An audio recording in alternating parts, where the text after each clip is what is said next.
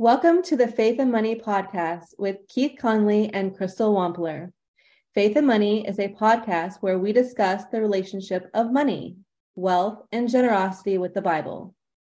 The goal of this podcast is to equip believers in Jesus Christ to honor the Lord with their wealth, Proverbs 3:9. We will explore topics like true meaning of wealth and its biblical uses. If you haven't already, please go ahead and subscribe to the podcast, share it with a friend, share it with an enemy. And we will be expanding this podcast onto several platforms like Apple Podcasts and Spotify. We are going to continue to bring valuable content by interviewing interesting people around the country to inspire you to build and leave a financial legacy to God's glory. As always, if you have any comments or questions, please email Crystal and I at faithandmoneypodcast@gmail.com. Faith and Money is a podcast where even sometimes Crystal's dog will interject and give us a comment. And so we love what we do, and we love having you join us here. So, Crystal, it's hard to believe that it's already the second month of 2023. This year is breezing by, isn't it? It absolutely is, Keith. It just seems like, yesterday in January, I was doing last minute tax planning strategies for business owners. And, then the day changed, the year changed, and we start all over again. So super exciting though. Yeah. So with the year going so quickly already, have you started Christmas shopping yet? Yes, Keith. I bought you a gas-powered turtleneck sweater, but don't worry. I actually bought dumb things as well. Awesome. So really, thank you for that gas-powered turtleneck sweater. I just can't imagine what I would do without it. I don't know how I've waited so long. I can't wait to get it. All right. So, moving forward, here is this week's question of the day. Rebecca from Cincinnati, Ohio writes, my husband and I are in the process of buying a home. We've qualified to buy a house up to $300,000, but we are not comfortable with buying a home for more than $200,000.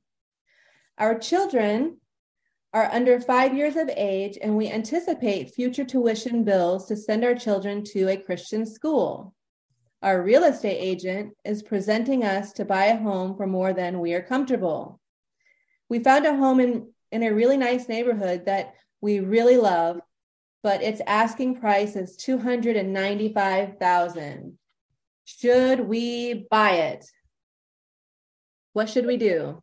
Yeah, that's a hard question.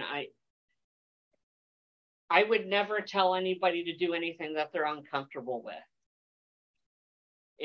If you have a reason for wanting to limit how much real estate you're buying, and it seems like you have a perfectly valid reason, then I would encourage you to, stick with what you believe is best for your family. I would never encourage anyone to continue working with someone who's pressuring them to do something that they're unhappy with. I would maybe encourage you to seek out professional advice and asking how much of house you can afford. The real estate agent is very good at helping you purchase a home and figure out, where you should be buying a home and what kind of home you should be buying and how to navigate those negotiations, but they should not be pressuring you. And so what I would suggest is that perhaps you and your husband reach out to a financial advisor there in Cincinnati to figure out, how much house you can comfortably afford. You could go to the Kingdom Advisor website at kingdomadvisor.com and find a financial advisor in your area. Or if you have any questions, you could reach out to me and I'd be glad to work with you virtually. But there are metrics and ratios that will tell you how much house you can afford or should afford. But at the end of the day, it really comes down to with what you're comfortable with. And so thank you for your question, Rebecca. So today we are joined by my new friend, William Holland. We're going to be discussing real estate as an investment. Welcome to the show, William. Hey Keith, thank you so much for having me. I'm very excited to See, there's Crystal's dogs. So I told you Hey. that they like to come on the show. So you're out there in Texas. Is it true that everyone in Texas is a cowboy? Yes, sir. Yeah, I was gonna be wearing my cowboy hat for this episode, but I forgot to, man. I'll have to go grab it afterwards. You got your All boots right. on though, right? Oh, of course. I don't go anywhere without them. That's awesome. Welcome, William. William Holland is the founder and CEO of Bigger Picture Holdings, LLC, a real estate investment company headquartered in Dallas, Texas, that focuses on acquiring value add multifamily properties. William previously was on Balfour Beatty's pre-construction team, helping develop budgets for upcoming large residential and commercial projects totaling over $2 billion. His first role in Balfour Beatty was managing over 20 million worth of construction planning, execution, and quality control on a 26-story skyscraper. Before working with Balfour Beatty, he worked for Infinity MEP Consultants as a mechanical engineer, focusing on designing and optimizing HVAC systems for large commercial construction. William is a proud member of the Texas Real Estate Commission, or TREC, which is also one of the biggest real estate organizations in Texas. He is also on the Young Guns Corps committee as a co-chair for TREC and is a member of Raise Masters, the elite mastermind for capital raisers. He specializes in educating investors about the advantages of passively investing in commercial real estate through syndication. William has a Bachelor of Science in Mechanical Engineering from Texas A&M University. William enjoys playing basketball, cycling, camping, serving at church, and spending time with friends and family. The most important thing in his life is his relationship with Jesus and seeking to glorify in all that he does. William, we're really glad to have you here today and learn more about what you're doing within the real estate. How did you get into real estate? That's a great question, Keith. So my mom is actually a realtor and a broker, so she's been doing that about 15 years now. So I was always exposed to real estate at an early age, and then my parents would also buy a house. We would live in it, and then we would renovate it over a few years, and then flip that house and sell it, and then do it again. So I've always been around real estate, and I've always known that it was a really good option. Right now, is your mom doing commercial or residential real estate? So she is a realtor and a broker, and she started her own real estate company, and she primarily sells residential homes and also land.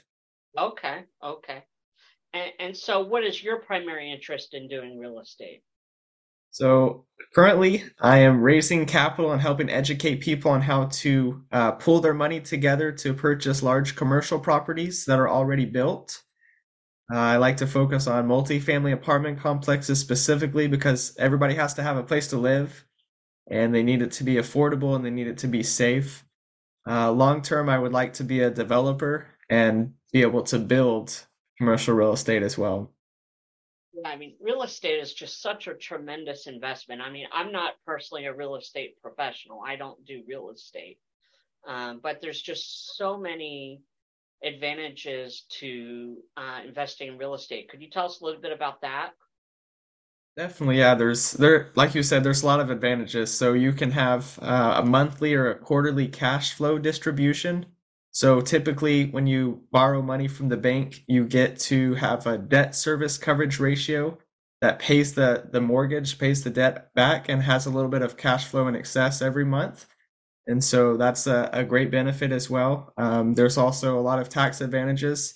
So with stocks, most people, they want to buy $100 stock, and so they pay $100 for that stock. With real estate, typically you could buy a $200 stock and maybe only put 75 or $100 down. And so the ability to leverage debt is a way to also grow your worth over time as well. Another tax advantage is through cost segregation, and you are able to study the property, and basically the IRS, from their perspective, they are saying that the property value is going to go down over time.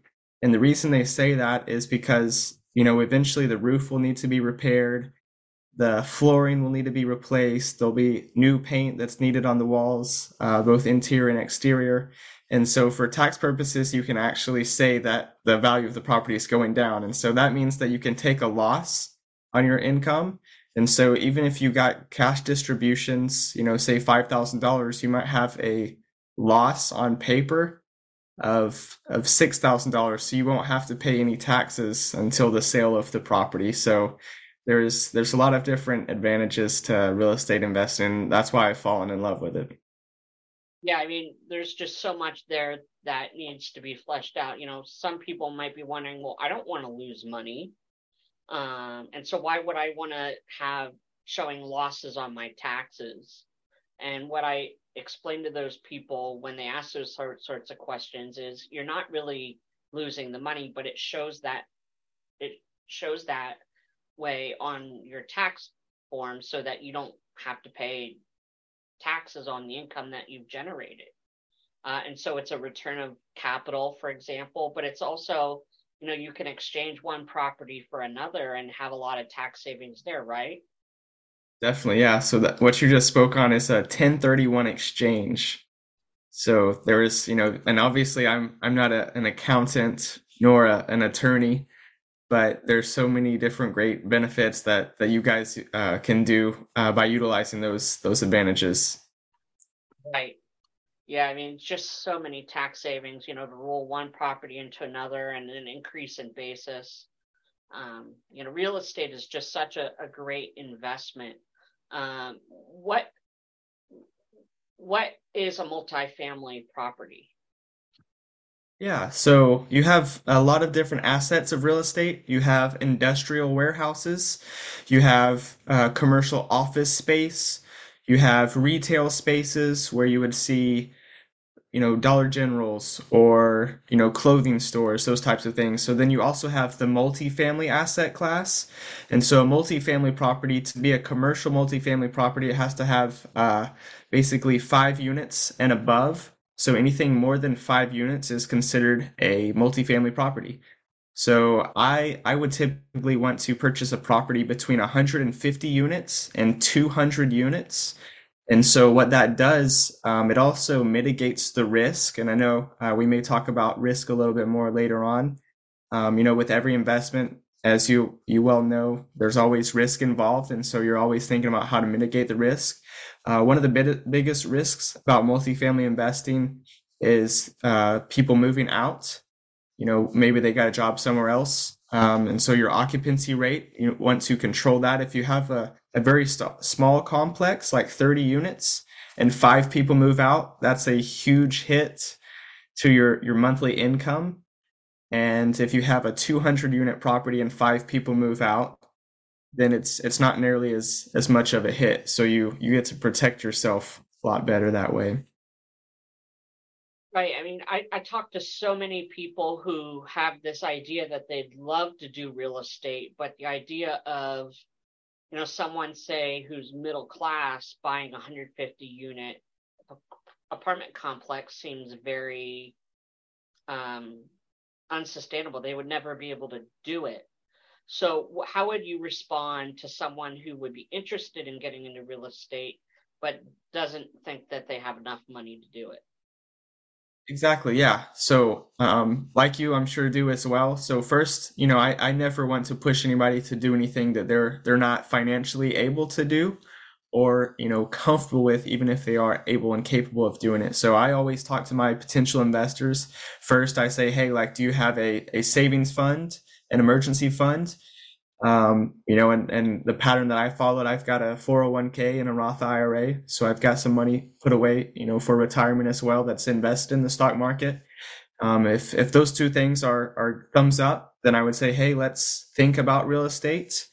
For somebody that's asking that question, you can go buy a single family home and you can take care of the renovations, you can take care of the property management, you can take care of the tenants, but that is a almost a full-time job. So the benefit of syndication, which is what I do, is allowing people to pool their money together. So typically the minimum investment would be 25,000 or 50,000. And then you get to basically have real ownership in a real property. And you get to do that alongside other people. And you also get to rely on people like myself who have the partnerships and expertise in relationship with brokers, with underwriters, with lenders. And so truly it's a way to gain passive income.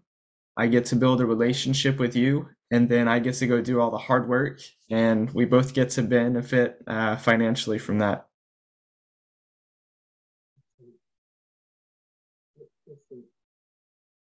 So thank you, William.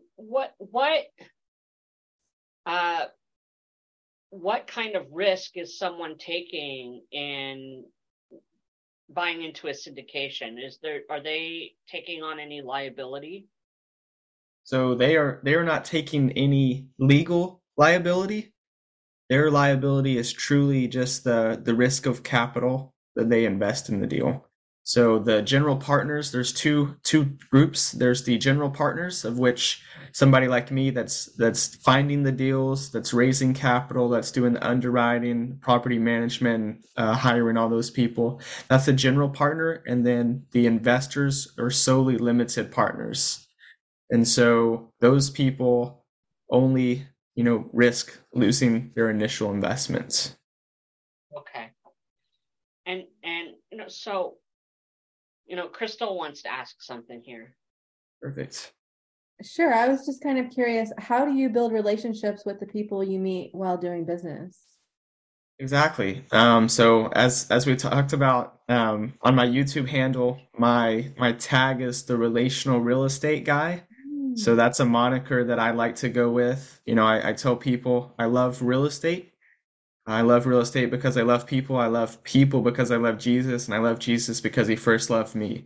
And so everything that I do, my sole purpose and my biggest goal is to build relationships with people. So I have gone to several real estate events over the last year. I've had hundreds and hundreds of phone calls with people from lenders, who I might go try to borrow money from, whether they're a bank or with an mutual fund or insurance company. I've also talked to potential investors. I've talked to partners. I set up Zoom calls all the time. So I've got a link where people can schedule 15-minute phone calls, introductory calls with me. And I'm just out here. I hustle to meet people all the time. Right. Nice. How and what markets are you buying these syndications? That's a great question as well. So I typically want to focus on large markets where there is a strong market of jobs and where people are moving into that area. So there's several different companies, big brokerage firms that publish reports that rank different metropolitan statistical areas. So the deal that I got to be on last year was in Atlanta, Georgia. So that is a top 8 MSA in comparison to other areas for real estate for multifamily properties. And that shows rent growth potential that takes into account people moving into the area, safety. And since I live in Dallas, I also want to be focusing very heavily over the coming year for Dallas. As you guys know, there's a lot of jobs in this area. There's a lot of big corporations moving to the area. It's a landlord-friendly state, Mhm. and it's just a great place to do business. So how do you serve the Lord with your real estate business? Yeah, so ultimately, before I ever started this, so I've been wanting to start a business like this for probably about 3 or 4 years now. And the biggest thing over the last year that I've been praying about, it's not for me to get a lot of wealth or for my investors to get a lot of wealth, though, potentially that might happen. But the biggest thing is I have four fundamental pillars that I want to pray for, and I pray for those almost every single day. So, number one, I want it to be fruitful for God's kingdom, and I've already seen that to be the case, through the conversations that I get to have. I get to pray with other people. Um, I get to share the gospel with other people as well. Number two, I want it to be fruitful for family, for friends, for investors, partners, and myself. Number three, since we're places that people live in, apartment complexes. I want it to be fruitful for the residents, and I want it to be fruitful for the communities that we're investing in. And fourth, whether people want to invest with me, whether they want to partner with me, whether they like me or not. I don't really care about that anymore, thankfully. I want to just inspire other people to go and pursue their dreams as well. So that's been the fruit of everything that I've been doing so far. So, what does it mean when you say, I'd like you to flesh out a little bit more when you say, fruitful place for your tenants to be? How do you do that? Definitely. So I lived in apartments for about 6 years of my life. Praise God, I was able to purchase a home recently, and that's been a big blessing. But I lived in, some good places. I lived in some bad places. And the biggest thing, residents, as we purchase an apartment complex, we're purchasing a business. And so we want to take care of the residents. So, it means making sure that they have a safe place to live, making sure that there's ways for them to have community. And then we also go and we renovate the properties, so we make them nicer.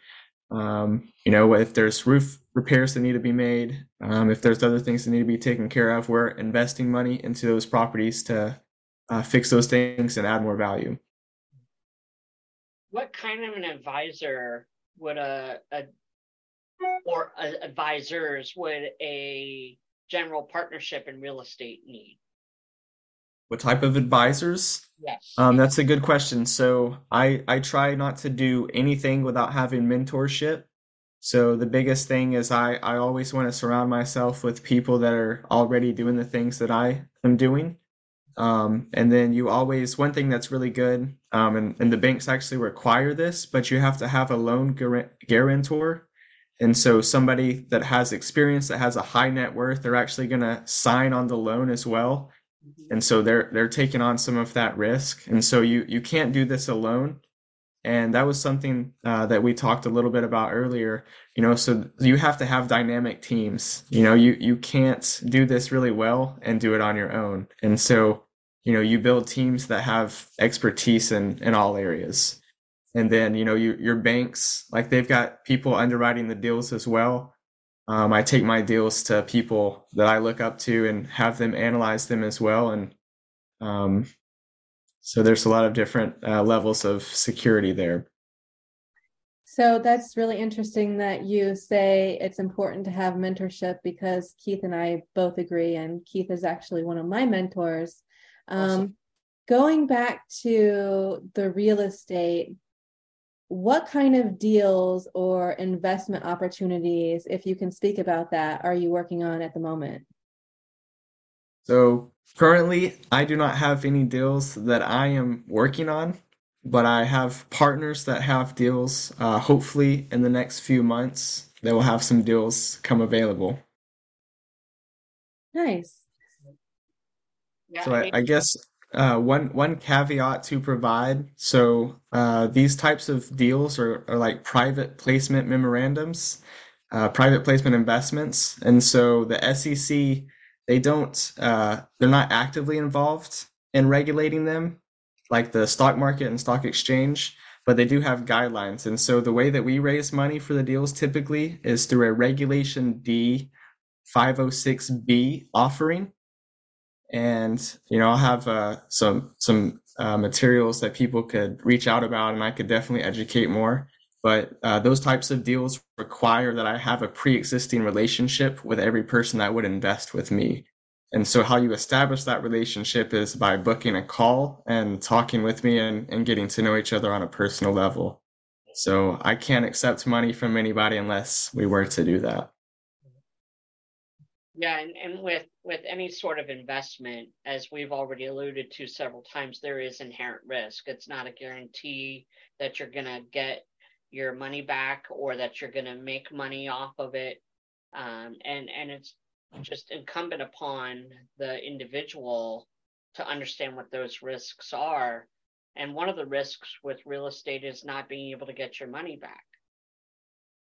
So That how is long would the money be tied up for? Is there a specified period of time Yeah, before that's That's a great question. So typically these types of deals, you purchase the deal, you invest all the money, you do capital renovations and capital expenditures to bring the property up to market value. Typically, you try to refinance the deal and return initial capital to investors within the first 3 years. That's always the goal for that. And then you try to usually hold on to the deal another 3 or 4 years. So it's typically like a 3 to 5 year business plan. And then in that time, you want to provide a 2x return is typically the target. So in 3 to 5 years, you'd like to double people's money. And what could potentially happen that would prevent that? Great question. So things that could potentially prevent that from happening, it takes longer to renovate the properties than what you foresaw. That's probably one of the biggest things. And then I guess as well, like maybe the people like jobs moving away from that area, or people finding a better apartment complex. And so ways to mitigate that is, being sure that you're advertising very well on social media, and making sure that your market rates are within the area, like very very good for the area. So you're constantly comparing the property to how everyone else is doing as well, so that you're still competitive. Right. I mean, I imagine that, these are properties that, if they're large properties, 150 more units, there's going to be a lot of cost with upkeep. There's going to be a lot of cost of maintaining the property if you want to keep it, uh, you know, uh, attractive and a place that people would want to be. It's you're not going to be. You might be able to charge a little bit higher rent because you're not, running an operation with dilapidated buildings or properties that are looking unseemly.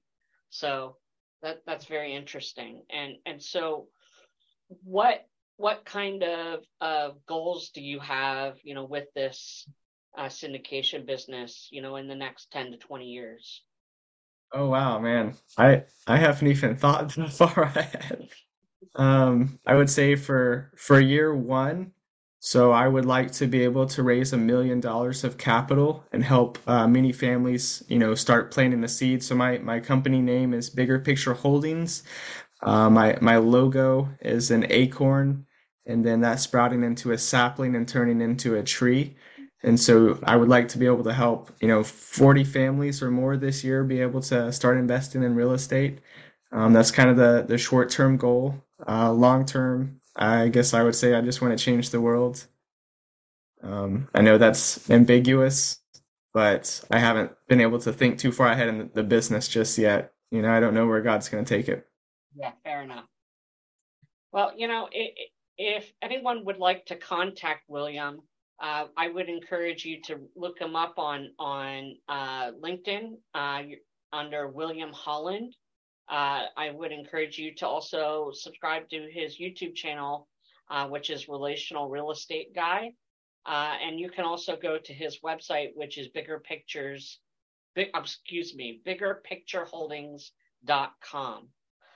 We really thank you for coming today, William. We want you to come back and want to continue to pray for your operation and lift you up to our Heavenly Father, asking for your success and fulfilling your mission and bringing affordable real estate to people in these areas, and to also bring, return for your investors. So this is something that is very valuable. There is a lot of value in what you're doing. And you're helping a lot of people, which is, fulfilling your God-given role. So thank you for that, William. And Crystal and I want to encourage you, if you haven't already, go ahead and subscribe to the podcast, share it with a frenemy, or an enemy. And we look forward to blessing you with some other really great content in the weeks moving forward. We will be discussing estate planning. We'll be discussing a Christian view of economics, and bringing you other really great content. If you have a question or a comment or rotten tomato for me, please go ahead and email me and Crystal at faithandmoneypodcast@gmail.com. Until then, we'll see you next time. All right. Thank you, Keith. Thank you, Crystal. It was a lot of fun. Thank you, William. Have a wonderful day. You too. Can't wait for that gas-powered turtleneck sweater. It's on its way.